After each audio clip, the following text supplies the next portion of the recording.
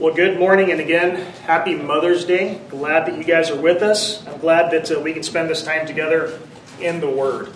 As I just prayed just a second ago, really the goal is what we want to make sure that, we position ourselves in such a place that the Lord can speak to our hearts. So a lot of that is just getting your mind ready for that, just ready to hear Him, letting the Holy Spirit do the work that He's going to do. So we will ask one more time just that the Lord bless that and remove the distractions, whatever needs to happen, so that we can give this time to Him and let Him minister to each one of us. So let's get into prayer real quick for that. Father, again, we do thank you, Lord. Would you allow your word to do that allow your word to do that work in each of our hearts.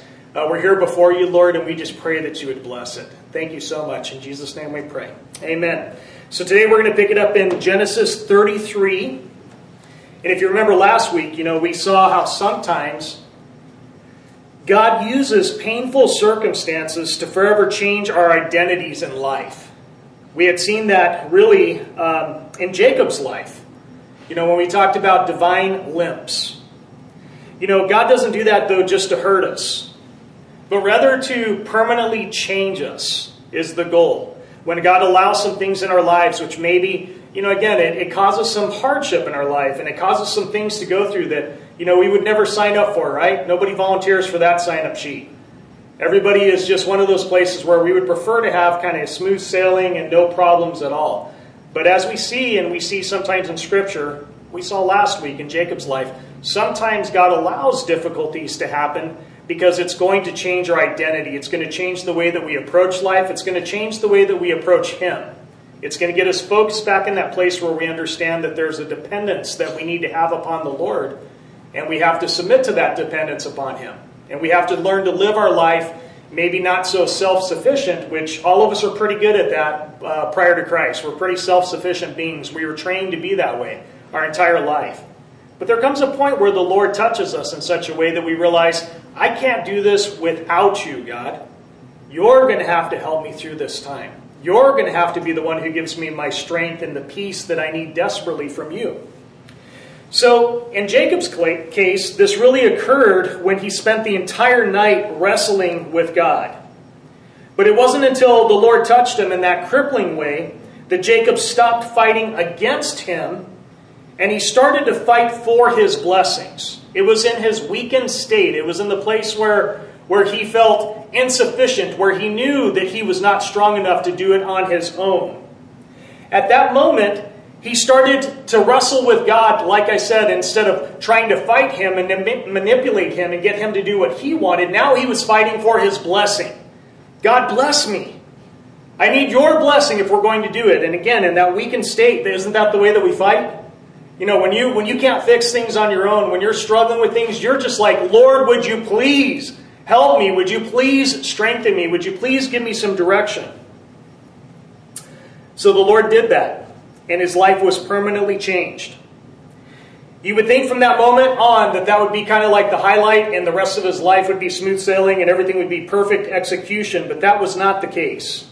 Although he was becoming much closer to the man that God wanted him to be, just like you and I both, when we accept Christ and we surrender our life to Him, it doesn't necessarily mean that we will have perfect execution as a believer. Oftentimes we still struggle. Oftentimes there's still some mistakes that are made, and we're going to see that he still has some struggles and still has some mistakes. But in chapter 33, we're going to see what happened as the moment came when Jacob would finally be reunited with his brother Esau. So in Genesis chapter 33:1 it says, Now Jacob looked up and saw Esau coming towards him with 400 men. So he divided the children among Leah, Rachel, and the 2 slave women. He put the slaves and their children first, Leah and her children next, and Rachel and Joseph last. This is something I never paid attention to reading the Bible until I was preparing to study this, but it's interesting here. We already knew that Jacob loved Rachel more than Leah and the other 2 mothers of his other children. But here we see the first blatant act of favoritism occur.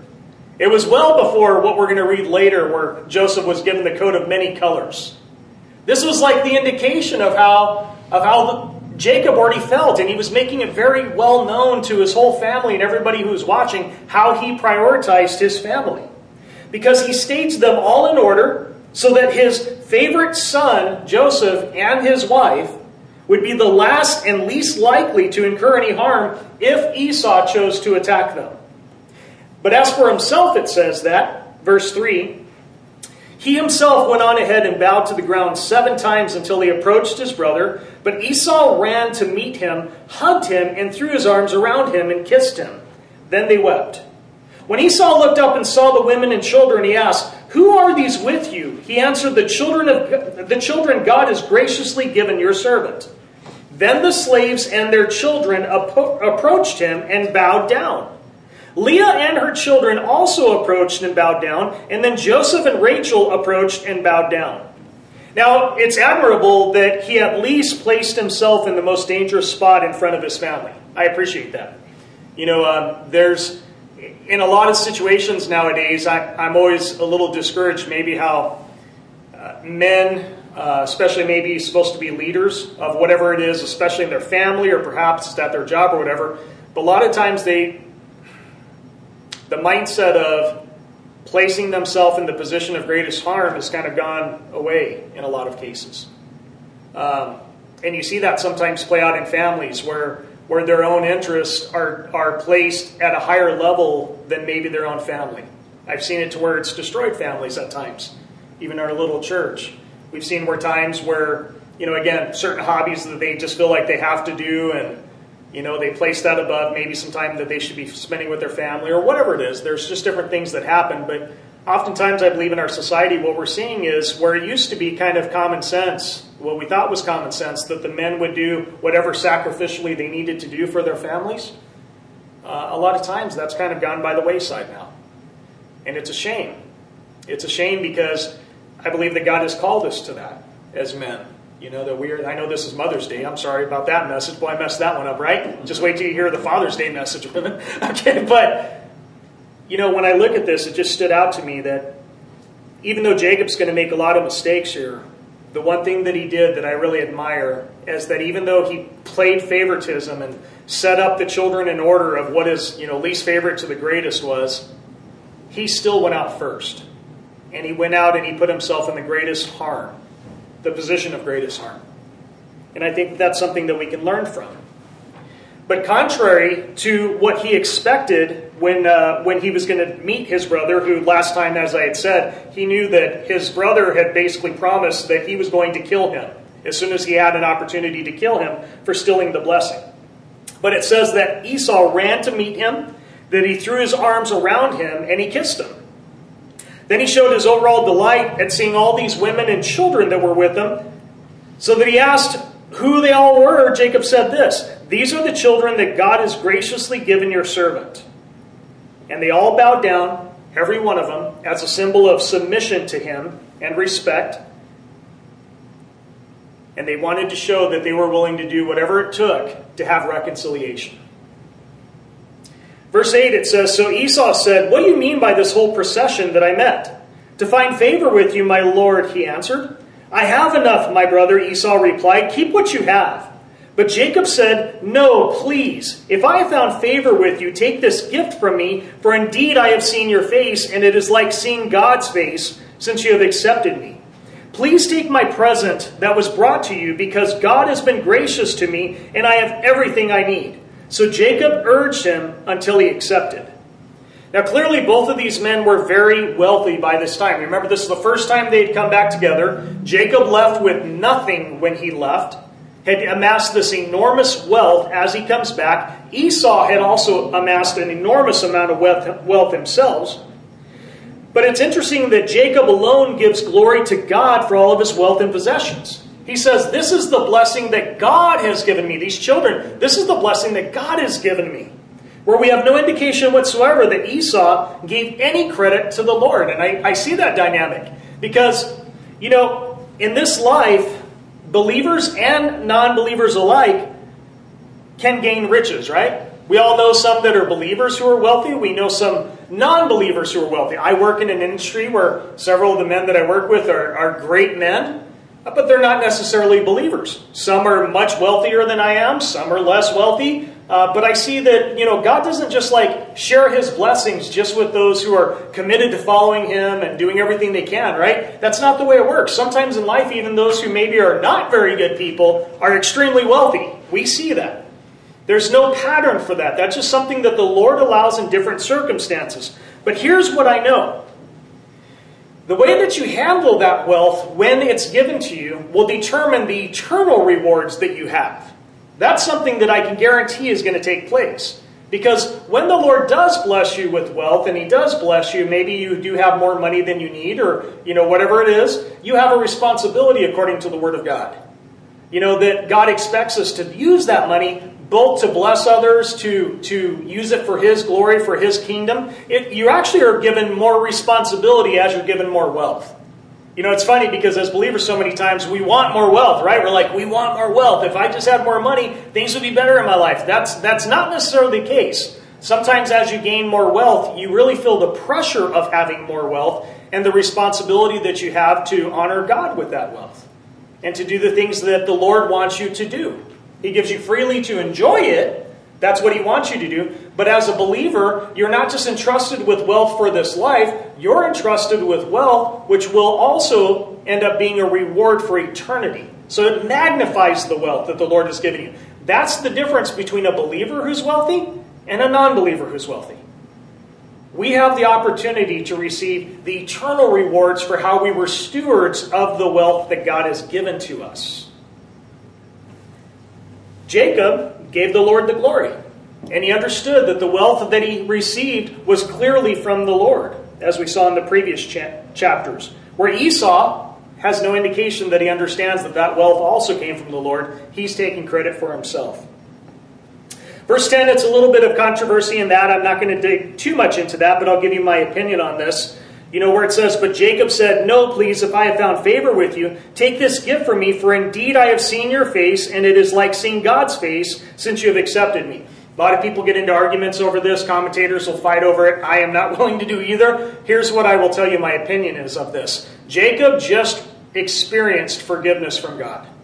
He just experienced grace of God, undeserved favor. He saw how God had blessed him and how he, even as he lied, as he was leaving, we talked about that. He lied to Laban as he was going. He didn't even know at this point that his wife, one of his wives, had stolen that idol and she hid it and all those things that was going on. He had received grace from God. And now as he's looking at his brother, who he fully expected to want to harm him or kill him and his family, and yet Esau shows up running to him, throwing his arms around him, kissing him, saying, "You don't need to give me anything." There was this welcome that there was. He says, "It's like I am seeing the same thing from you." The same type of reception. The grace that God had shown me, I see that in you. It's like looking into the face of God. Not saying that He is God, but saying, I see those same characteristics. And that's something for us as a challenge too, is can people say that of us? Do we rightly represent the Lord when it comes to these things? Are we the type of people that are quick to forgive? Are we the type of people that, I remember prior to being born again, man, when I held a grudge, I held a grudge. I kept it a long, long time. I would wait for the opportune moment to seek my revenge. It didn't matter if somebody was trying to make things right. Oftentimes when they tried to make it right, I would push them away because I wanted revenge more than I wanted reconciliation. Are you still like that since Christ? Or when people see you and you're in a situation where they're trying to make things right, maybe some things have changed in their life, and maybe, who knows, even God might have gotten a hold of their heart, and they're trying to make things right, do you come across as the same characteristics of God when it comes to gracious and forgiving? Or are you still kind of like that old man or that old woman? It's important that as Christians, we represent Christ in those things. Even if we struggle, and I don't want to minimize some hurts. There are some hurts that are maybe greater than some things that I have experienced. I don't want to minimize that. But the truth is that for every hurt, we are supposed to get to that place where with the strength of God, and that's the key right there, the strength and the enabling of Christ Himself, we can forgive like that. And we can be those people. It'll only come through Christ through. And there's tremendous healing that happens in your heart, isn't it? Man, if we just broke off the rest of the service and we just talked about, give me an example of times where you finally forgave. What did you feel like? How did it feel? Anybody who's truly had to forgive somebody much for some great harm that they did, there was a release that took place. And it's, as it has been said many times, you're the one holding yourself in bondage. You're keeping yourself as a prisoner when you're consumed by hatred and you're consumed by anger and you can't get past something that someone has done to you. It's not them losing sleep, it's you. It's not them that think of you, every week and have those thoughts and just, your insides are all torn up over it. It's not them, it's you. You're hurting yourself by holding on to those things. And I know that for some of us, you sit there and you hear that and you say, you don't understand because what I'm going through is much greater than anything you have ever experienced. And as I've just said, that may be true. I've gone through some things in my life too, just so you know. But here's what I do know. When you forgive someone, you set yourself free. It's no more self-inflicted wounds. You must experience that, and you must see that as a believer. That's what God wants us. He wants us to be the face of Him when it comes to those things. So that when people say, how can you? You say, because of Him. Look what He's done in my life. Look what He's forgiven me of. And He's given me the ability to forgive. Because prior to Christ, I was unable to forgive. Now I can, because I am forgiven. Verse 12 it says, Then Esau said, let's move on, and I'll go ahead of you. Jacob replied, My Lord knows that the children are weak, and I have been nursing flocks and herds. If they are driven hard for one day, the whole herd will die. Let my Lord go ahead of his servant. I will continue on slowly, at a pace suited to the livestock and the children, until I come to my Lord at Seir. Esau said, Let me leave some of my people with you. But he replied, Why do that? Please indulge me, my Lord. Now, on this map, I hope it shows up to where you can see. Boy, I hope you have really good vision. That was the best I could do. All right, but you'll notice, I'll just point them out. You'll see red dots there. Some of you will see numbers, but not very many of you. The northern section of this map that cannot be seen as those lines go up there, that was Haran. That's where he had spent the last 20 years, Jacob. And as he's coming down on the right side of that map, you see some areas where he's stopping.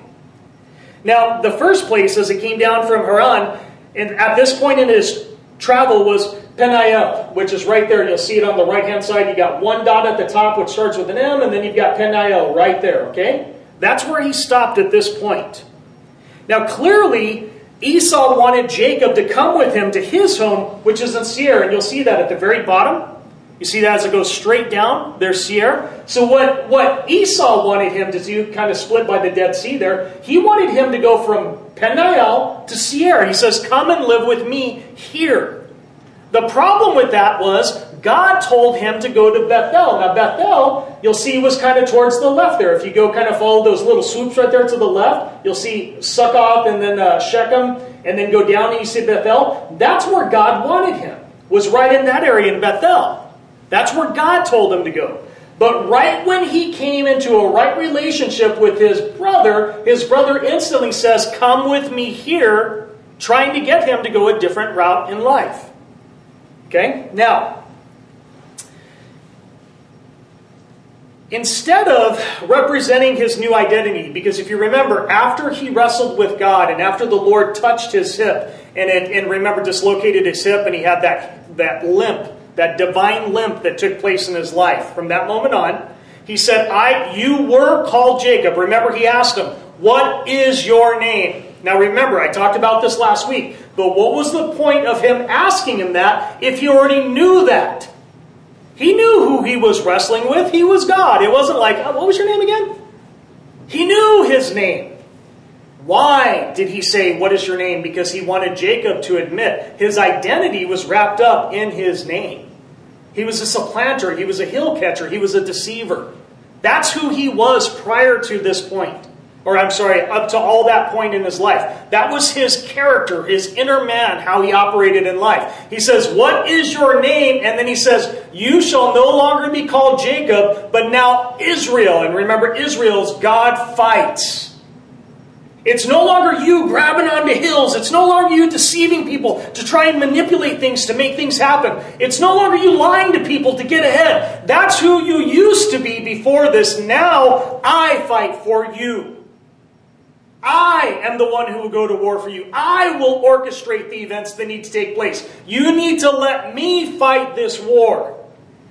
And then he comes down on this journey, and the first person that he meets was the one that he was most afraid of, which was Esau.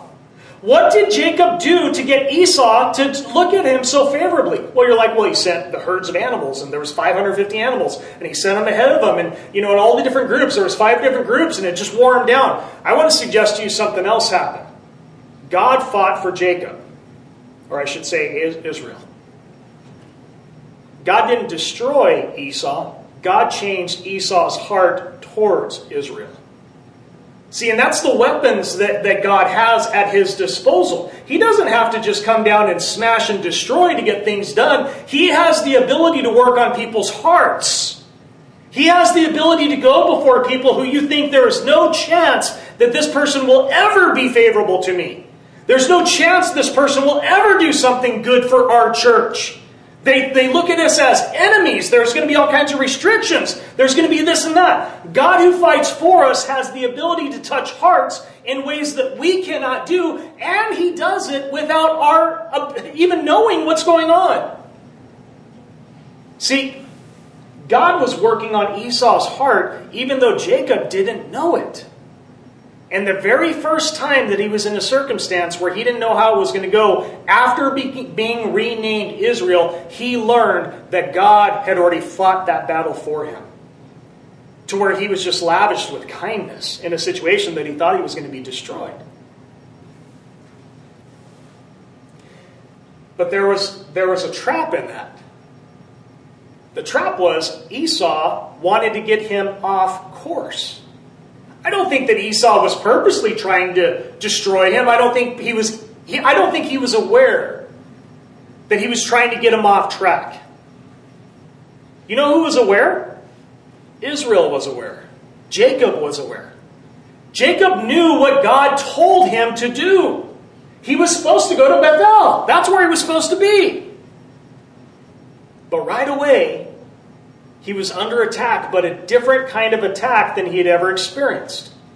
See, before, when he was attacked, it was obvious, right? God would just, the person that would attack him, like Laban, he would do it in such ways that he knew he was under attack. This time, it's friendly fire. He's like, oh, everything's great, we're reunited, come and stay with me now. And had he done that, he would have ended up in the wrong place. Now, like I said, he definitely was closer to the Lord than he had ever been at this point, but he still was far from perfect. And instead of just telling his brother, I cannot go with you there because God has told me I'm supposed to go over there to that southwest region. I'm supposed to take a direct line from Peniel to Bethel. I should have a straight shot right there. That's where I'm supposed to be going. He didn't say that. Instead, he begins to lie and he begins to make up excuses as to why he couldn't make that journey with Esau and his servants. And then he kept on telling them, I will meet you there. He says, no. The animals and the children are so tired from this journey that if we go at your pace, it'll kill them. We cannot do that. You don't understand the harm they're going to get, that they're going to face if we do that. So you guys go on ahead, we'll meet you there. He's like, great. Esau's like, great, no problem. So you don't get lost?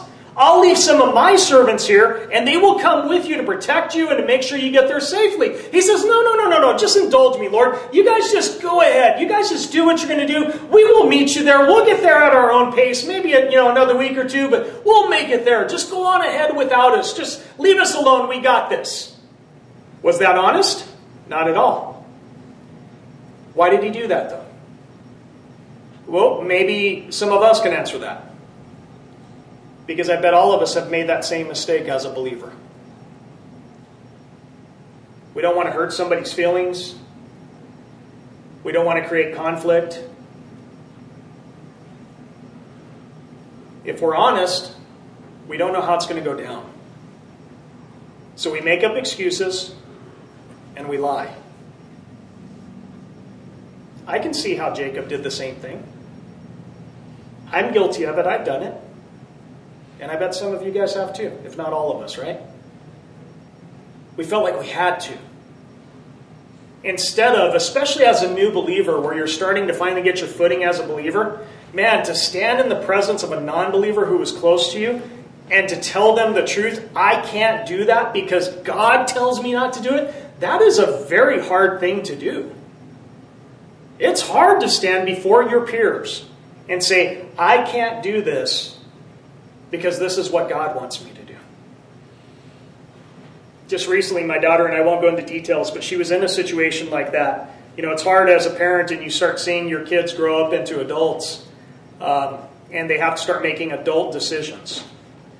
And you see them in situations where that peer pressure to do the wrong thing, but you can't, you'll get there one day, trust me, you two. You'll get to that point where it's like, you used to be able to say, no, you won't.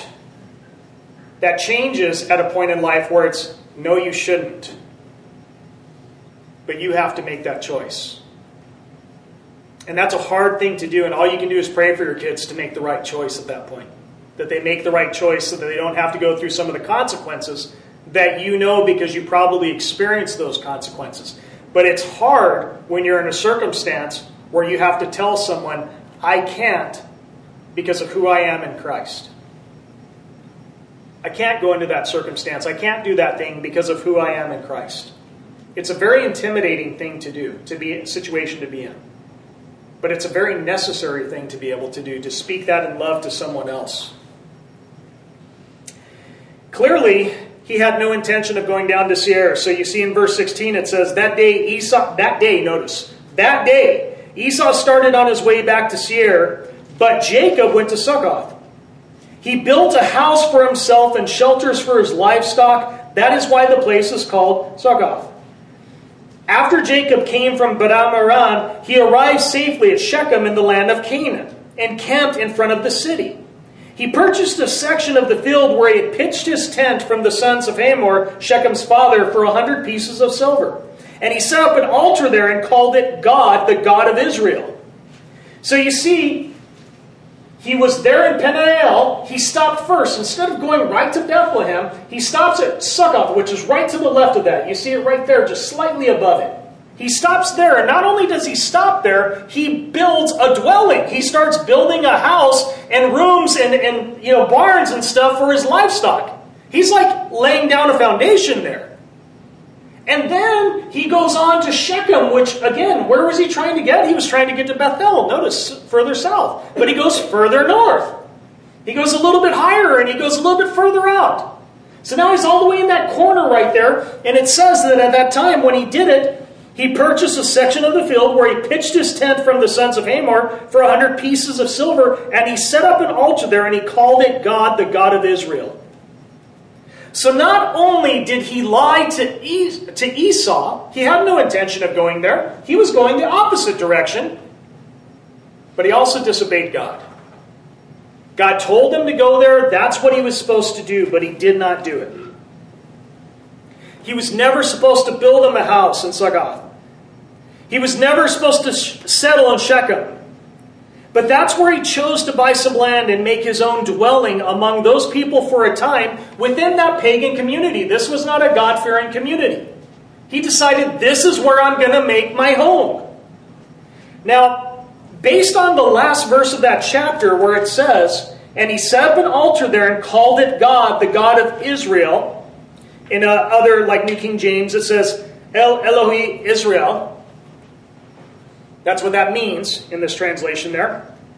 If you just finish reading that, it sounds like, wow, what a godly ending. He moves into town. He sets up an altar. He names it after his God. I mean, wow, he's like publicly making sure that people know he is a believer. He's under God's authority. He even uses Israel. He doesn't use Jacob. He says he's not just the God, but he's the God of Israel. That's his new identity, right? And remember, he's going into a foreign land. He's saying, He's the God. I'm setting up this altar. I'm setting up to a God, or the God who fights for me. He's like putting these people on notice when he sets us up. And you look at that and it's like, wow, that's bold, man. That is bold to go into a new community filled with all kinds of other beliefs and worshiping false gods and idols and all the things that they did, and setting up this altar and boldly proclaiming that. But that doesn't always turn out to be exactly what it's supposed to be. See, like a lot of us, sometimes we can make a grand statement by building an altar and naming it something magnificent in front of everyone. But when you set it up in the midst of a place you should have never been, it's a mistake. See, the problem was, it was a real altar, but he set it up in the wrong place. Just like so many. Maybe they proclaim that Jesus is their Lord and Savior. Yet while they live their life in places and lifestyles that God doesn't want for them. They're saved. They've had a name change. They went from who you were to who you are now. They went from Jacob to Israel. And he says, I called you out of this and I want you to be this. As a believer, you went from not knowing the Lord and being lost and being on your way to hell to being born again and saved. You're a new creation in Christ. You're no longer that person you used to be. But you say you experienced that, and maybe you did. But you went right back to the place you should have never been, and you set up, that's going to be your official residence. This is where I'm going to live in life. This is going to be my lifestyle. This is what I'm going to do. But don't worry. On my Facebook page, I'm going to put up like a Jesus meme, It's going to be on there. There's going to be some verses I'm going to throw out on Facebook or, TikTok or whatever it is. I'm going to have a Jesus shirt. I'm going to show up to church. I'm going to tell everyone I'm a Christian now. But you set up your life to live in the world. So you make a grandiose statement with some of the things you say. You set up the altar, but you set it up in the wrong place. You're trying to live in the middle of a heathen community. And I'm going to clarify that here in just a minute, because there's a balance to that. In this case, God told him to go from there to Bethel. That's where he was supposed to go. That's where he was supposed to build the altar. Or at least get back to the altar, because he had been there before. But instead, he tried to do it a different way. Here's what I've learned. When you go to Shechem, when you're living that kind of way, where you're trying to be, you're making a statement about your faith, you're making sure people know that you're a believer, but you're living right in the midst of their own lifestyle, like you're right there with them. You're going toe to toe. If there's things that they're doing that you know are wrong, say it's ungodly, you're going to go to the bars, you're going to go, whatever it is, the way that you speak, the way that you act, the way that you conduct business, you're living right among them in the same type of lifestyle. They're not fooled by it. They don't look at you and go, wow, man, I just wish I could be just like you because you're so godly. You go to church on Sundays, you quoted that verse to me. I saw your Facebook post and it had a godly verse right there. Wow, you're really a strong believer. No, what they do is they look at you and say, you're no different than me.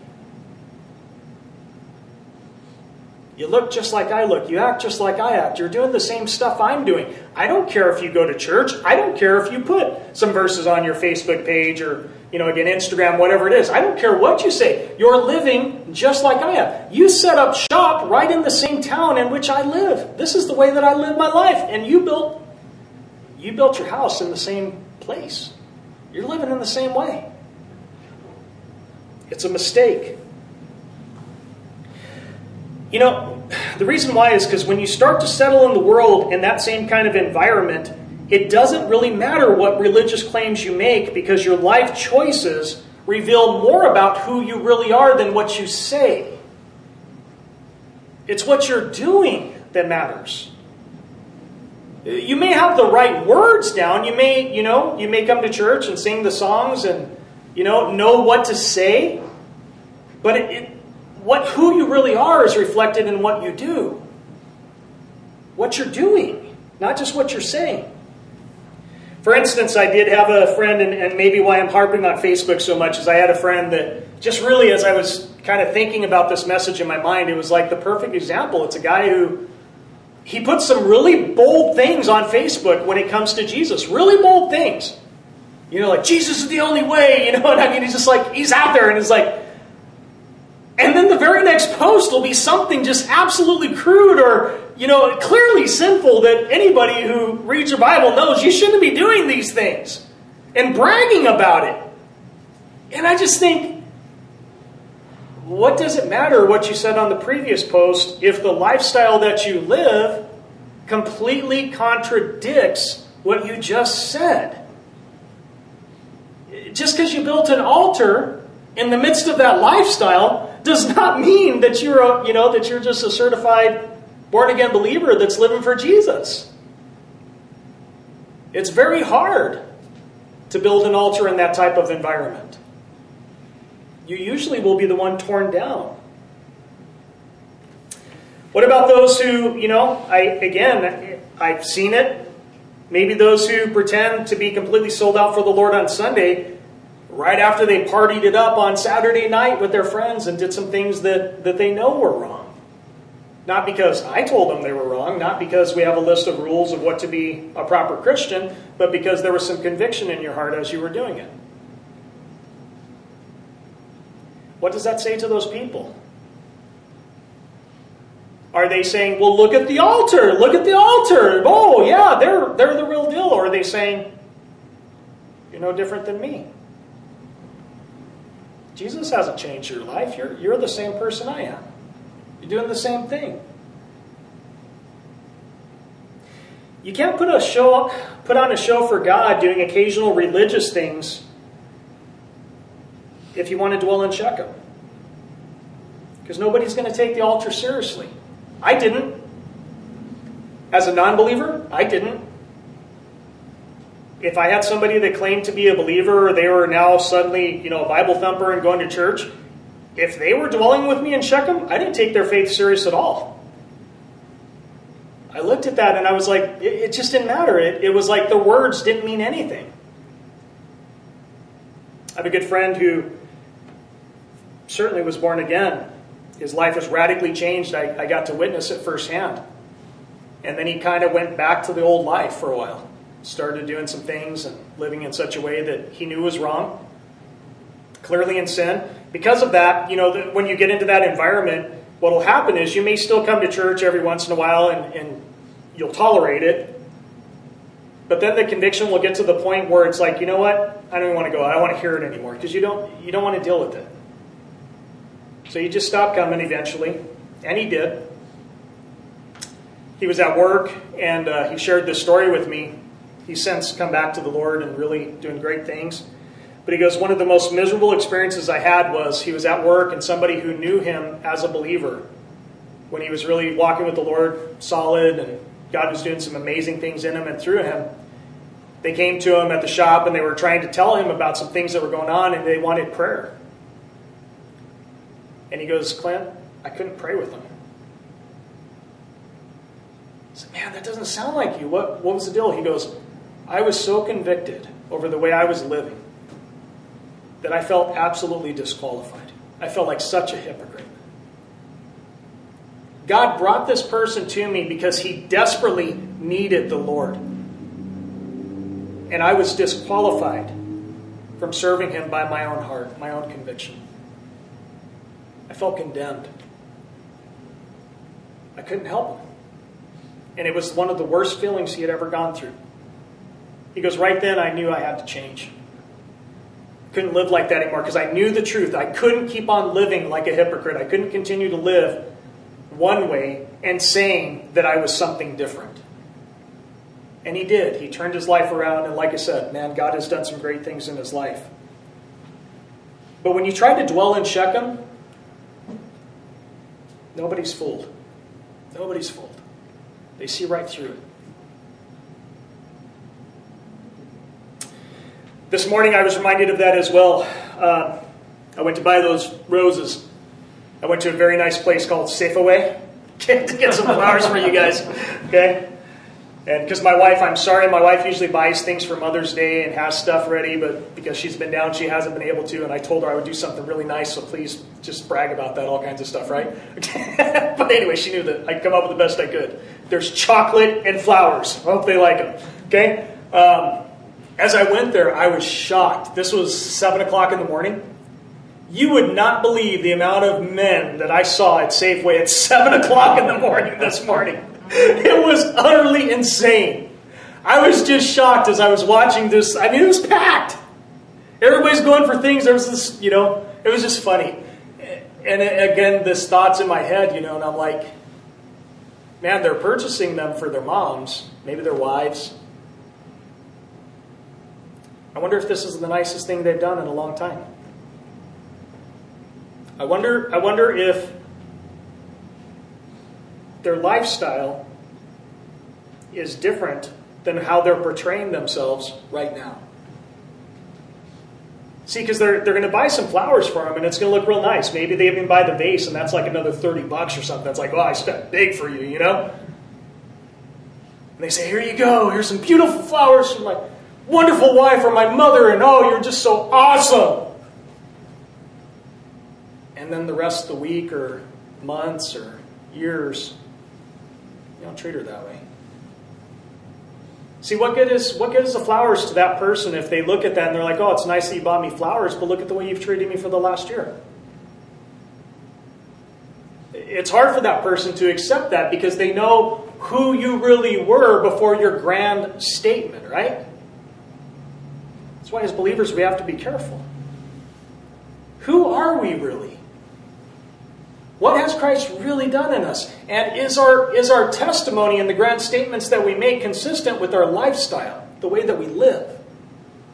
Or does the world look at it and say, you just built an altar, but you're living right like I am? It's no big deal.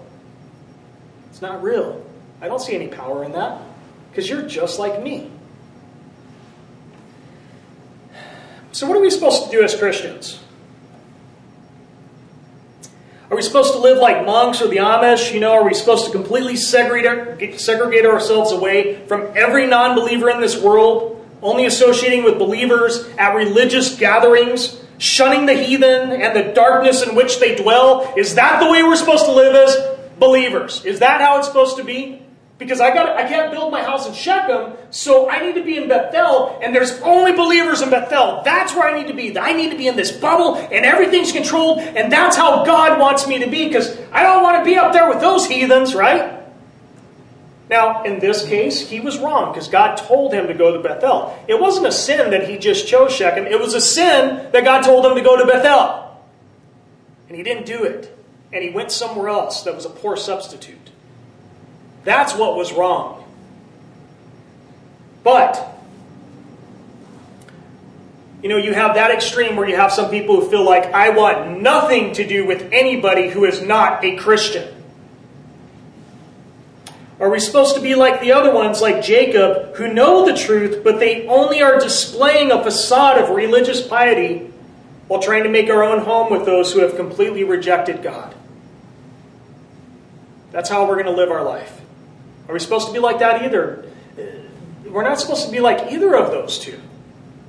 See, Jesus, it's a familiar passage, but John chapter 17, 14 through 19, it says, he gives the answer to this question. It says, I have given them your word. The world hated them because they are not of this world, just as I am not of this world.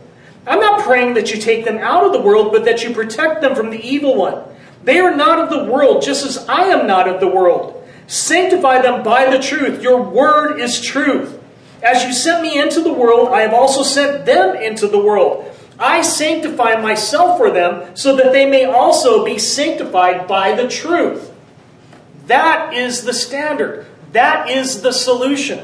Some of you are familiar with this, and you would think of it as maybe the in but not of the world passage.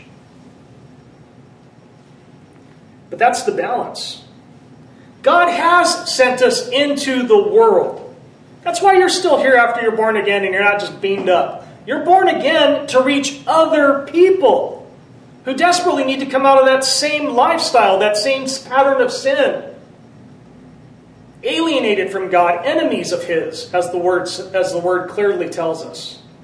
God came to save us from those things, but He also leaves us here so that we can extend a hand to those who need that same truth, and we become His ambassadors. We become His witnesses. We become the people who say, this is what God has done in my life. I understand the lifestyle you live because I also lived a similar lifestyle, but you can get out of that. You don't have to live in bondage like that forever. There's freedom available to you, and it's simply following Christ.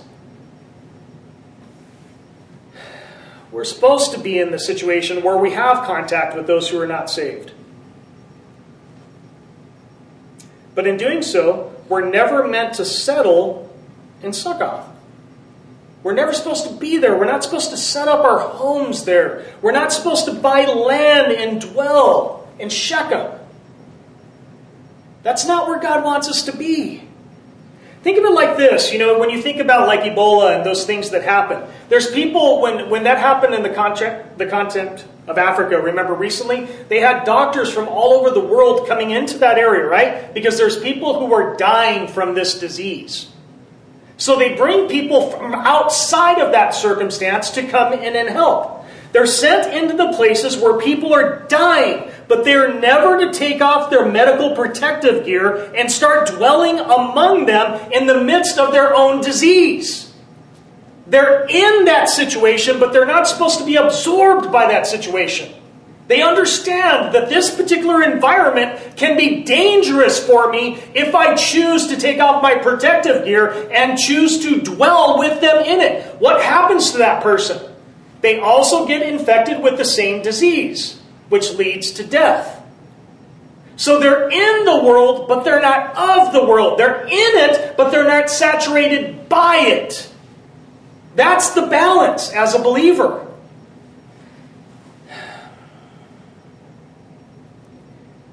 For that doctor, man, if they did make that thing, if they're like, hey, I'm all in, I'm not wearing my protective gear, and I'm going to come in and I'm going to live, and I'm going to be right in the midst of what's going on in their life, everyone would lose, right? Because the person who was sent to them to help them out of it has now become sick themselves. And now they need someone to help them, instead of being the one that God sent to help them. That's why we have to be careful how we live. You were sent to extend a hand and lift them out of those things. To point them to the Lord anyways, so that He could help them out of it. You were supposed to be the helping hand. You aren't supposed to be just like them. You weren't supposed to be infected with the same things they're infected with because you used to live that lifestyle, but that's not who you are now in Christ. You were sent to help. As Christians, we have relationships with those who don't know the Lord. But we don't build an occasional altar and make that our dwelling place. We don't do that. We don't live in that environment. That's not where we live our life. That's not who we are anymore. Yes, we need to build altars, boldly proclaiming that Jesus is our Lord, unashamedly. But we never settle down and build our lives in a place that leads to death, in a place that God never told us to go. So my question is, have you built a very real altar in a very wrong place? Have you built a very real altar in a very wrong place? Your altar is real. You want to magnify God. You want people to know that you're a believer. But the way that you're living amongst them is disqualifying the message of the altar. We can't live like that. If so, the map's gone. But you need to remember, he was Peniel, top right. He ended up over here, top left, in Shechem. Head down to Bethel. Bethel is the place where he initially built the altar. The first time which he had real correspondence with the Lord, where the Lord really touched his life and became very real to him. It was in Bethel, and that's where God told him to get back to. Get back to that place. And as we sang that song this morning, the first one that we sang, when your heart runs dry, If you're in that place where your heart is dry because you've been living in some sort of circumstance that it's stealing the joy and the closeness that you had with the Lord, head back to where God wants you to be. Whatever that Bethel is, whatever it is, get back to that place that you knew God wanted you to be in, the way that you live and the way that you conduct yourself. Go back to that place and stop wasting your resources in a lifestyle that's just draining that joy, stealing it. Don't allow the enemy to do that to you. Don't let that become a distraction. There's a lot of people to reach. Get to the place that the Lord wants you to be. Let's pray. Father God, I thank you, Lord, for your word. I thank you for the example that you give to us in it. I thank you that, I'm grateful that my life is not included in your word, because I'm sure I would have worse examples than even Jacob. Father, I pray, I thank you that you saved those mistakes for us. You saved those things to show us so that we could learn from it. I thank you that your Holy Spirit can take these kind of passages and you can cut them right to our heart so that there's conviction and your Holy Spirit nudging us and telling us you have to make some changes. You're doing this. I thank you because you're so good at that. You're so faithful to correct us when we need it.